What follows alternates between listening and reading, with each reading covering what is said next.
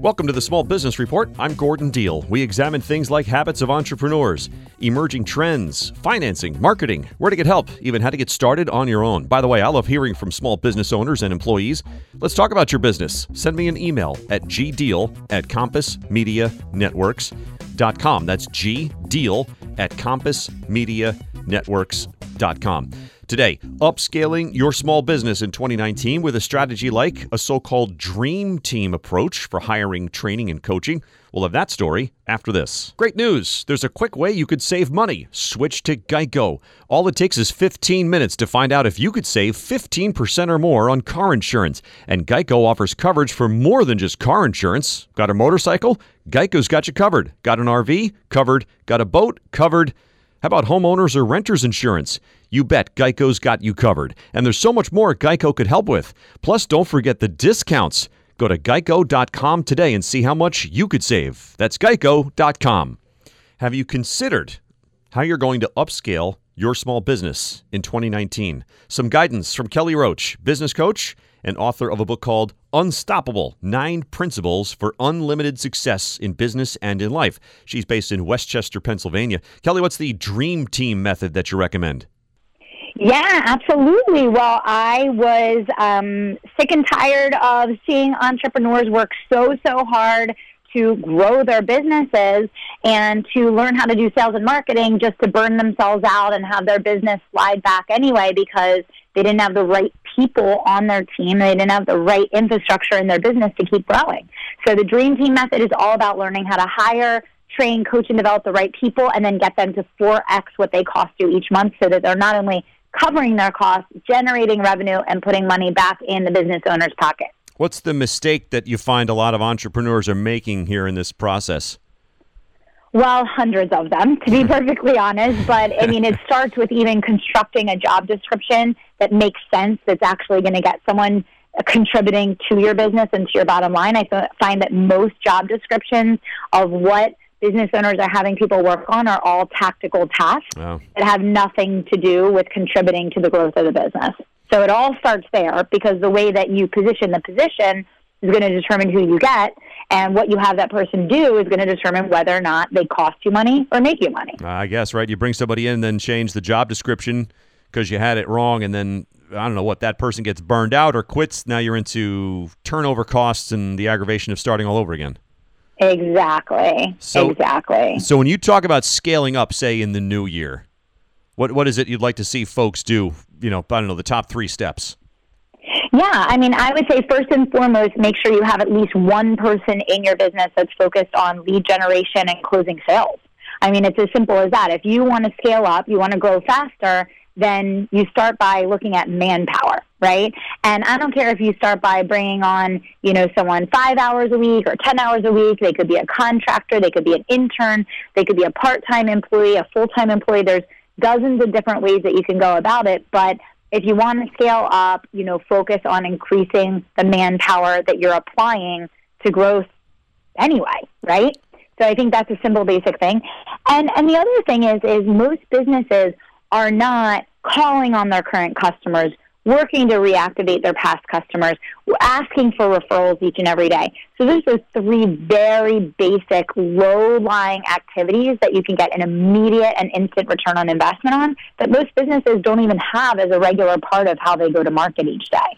This sounds, to a certain extent, you have to look in the mirror and perhaps identify and or admit skills that you don't have and then find a way to complement them or replace them. Absolutely. I call it look in the mirror leadership. So, you know, most bottlenecks in any business come back to us, the business owners, right? So you want to grow faster, you know, either, develop a very high sense of self-awareness and figure out how to learn the skills yourself, or go work with a coach, a trainer, or a mentor, someone that is skilled in that area, and have them teach you. We're speaking with Kelly Roach, business coach, also author of a book called Unstoppable: 9 Principles for Unlimited Success in Business and in Life. I saw in the notes here you are a former NFL cheerleader and now business entrepreneur. What did you have an aha moment where you said, you know, enough of this, I'm going out on my own? Yeah, I mean, I was a Fortune 500 executive. I got promoted 7 times in 8 years. I was running a team of 100 people. I loved the work that I was doing, but I wasn't being paid even a fraction of what I deserved for the millions of dollars that I was producing. And I wanted to make a real difference in people's lives. And I knew that by teaching business owners how to grow their businesses, that it really was going to make an impact on their family, their legacy, and the future generations that, we were bringing up. So I decided that it was time to go out and really make a difference helping entrepreneurs grow. What was that risk like? I mean, did you have kids at the time? Like, what kind of dice did you roll to launch this thing? Yeah, no, I actually started my business on the side. So I was working full time, and I was working before work, on my lunch break, and after work, and I built the company almost to $1 million in revenue before I, made the leap. And so I'm a very risk-averse person, and I actually talk about that a lot because I see many people that, they just jump, right? Yeah. And they don't have the money in savings, they don't have any income coming in, and then they don't have any money to invest in sales or marketing or advertising or hiring help, and then the business stagnates and eventually fails. So one of my biggest pieces of advice to all new and aspiring entrepreneurs is you got to have about 2 years of runway, meaning that you should be able to reinvest the vast majority of your revenue back into the growth of the company for about 2 years, whether that comes in the form of you taking the revenue for the business and putting it back in the business or having another stream of income that allows you to make the right investments to grow the company. Got it. Do you sense that the environment for entrepreneurs is improving, staying the same, or getting worse these days? That's a complex question. I think that it is easier to get started in a business than ever. I think that it's also more competitive than ever. Okay. I think that if you understand how to leverage the tools and tactics that are available for free now that weren't available for free, for example, when I started my business, like live streaming and creating micro content with stories and really leveraging social media, if you come in out of the gate really focused on those things, you can do very, very well and you have a huge advantage, but it's about knowing where to focus your time. I often ask small business owners and entrepreneurs when I do these types of interviews about their own skills.